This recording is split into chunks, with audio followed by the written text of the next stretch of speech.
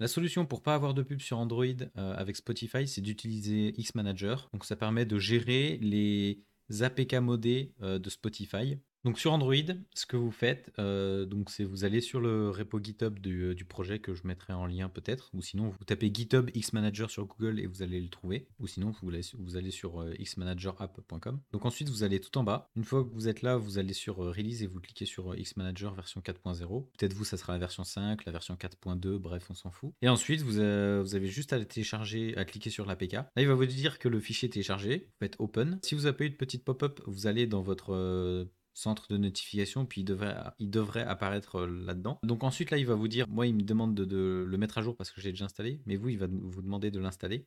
Pour l'installer, vous allez sûrement devoir autoriser le navigateur en question de pouvoir installer des APK de sources non officielles. Du coup, une fois que vous avez autorisé dans les paramètres et tout, le navigateur à pouvoir installer des sources inconnues, il va falloir installer l'application, donc vous avez juste à installer, puis ça sera bon.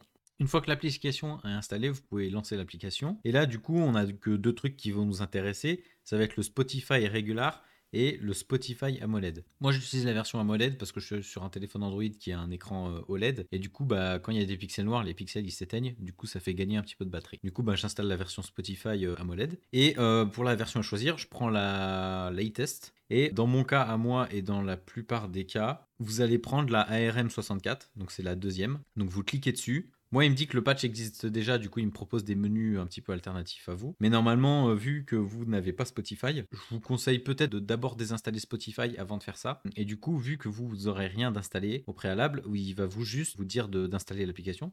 Donc là, vous faites installer, patcher. Enfin, vous suivez le chemin logique des pop-up qui vous mettent. Et une fois que tout ça c'est fini, bah, l'application Spotify, elle sera installée. Du coup, bah, vous l'aurez directement dans votre menu. Ensuite, bah, ça sera tout. Vous aurez peut-être à vous connecter, c'est tout ce que vous devez faire. Moi, je suis connecté sur mon compte. Et puis, bah, vous n'avez pas de pub. Vous pouvez prendre n'importe quel album ou n'importe quelle musique et vous n'aurez pas de pub quand vous skippez au bout de, je sais pas, une dizaine de fois.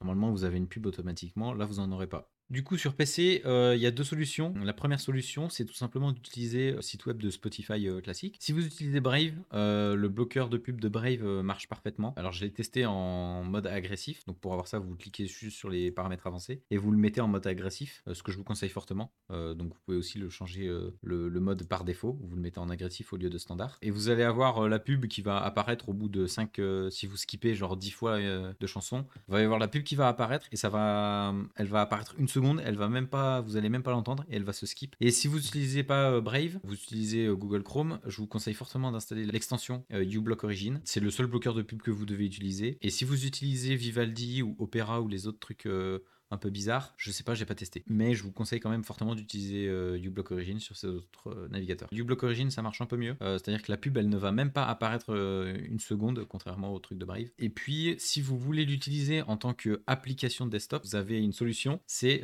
d'installer le site web, entre guillemets.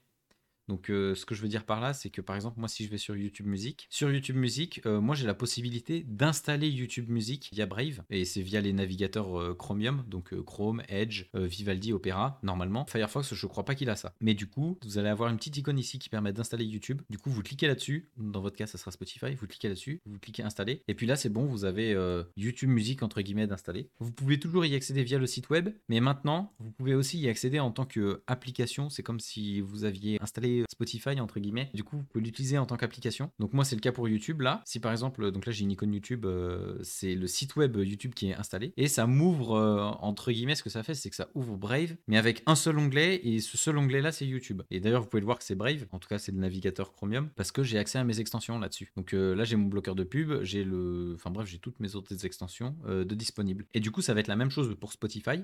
Donc là, moi, il est installé en tant qu'application web. Du coup, vous voyez, là, c'est bien openspotify.com. Et là, j'ai accès à mes extensions. Et du coup, moi, j'ai déjà Spotify installé. Donc, je peux toujours y accéder ici. Et donc là, on peut voir qu'il est accédé. Si je vais dans Brave apps, donc là, vous remplacez par Vivaldi, par Chrome, ce que vous voulez. Enfin, votre navigateur en question.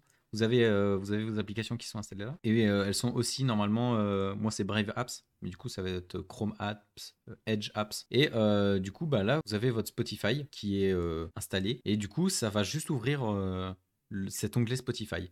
Du coup, vous pouvez fermer Brave complètement fermez tous vos onglets, vous n'allez pas les perdre.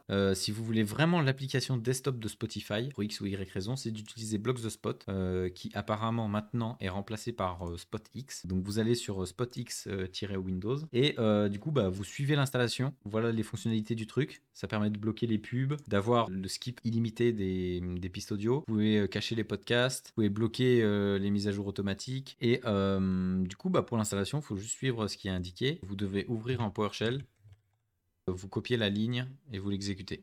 Donc là, j'ai exécuté le truc. Il m'installe automatiquement Spotify, la version 1.1.96.785. Là, il me demande est-ce que je veux désactiver les podcasts web, parce que j'en ai rien à foutre. Je vous conseille fortement de bloquer les mises à jour, parce que vous n'aurez pas à vous emmerder à patcher à chaque mise à jour de Spotify. Moi, je vais rester sur la mise à jour, par exemple, 1.1.96.785. Et j'ai aucun intérêt à mettre à jour, parce que de toute façon, jusqu'à maintenant, les mises à jour, elles apportaient pas grand-chose. Ça ne servait presque à rien de mettre à jour Spotify. Le seul gain que ça vous apportait, c'est de vous emmerder à patcher de nouveau le Spotify à chaque fois. Du coup, je vous conseille de les bloquer. Le cache cleanup, c'est pas forcément bien de le désactiver, ou en tout cas de le supprimer. Donc là, Spotify s'est installé. Et du coup, donc là, je fais autoriser. Moi, il m'a déjà trouvé mon compte parce que j'avais déjà un Spotify installé avant, un Spotify desktop, mais du coup, il avait les pubs parce que j'avais pas fait ça.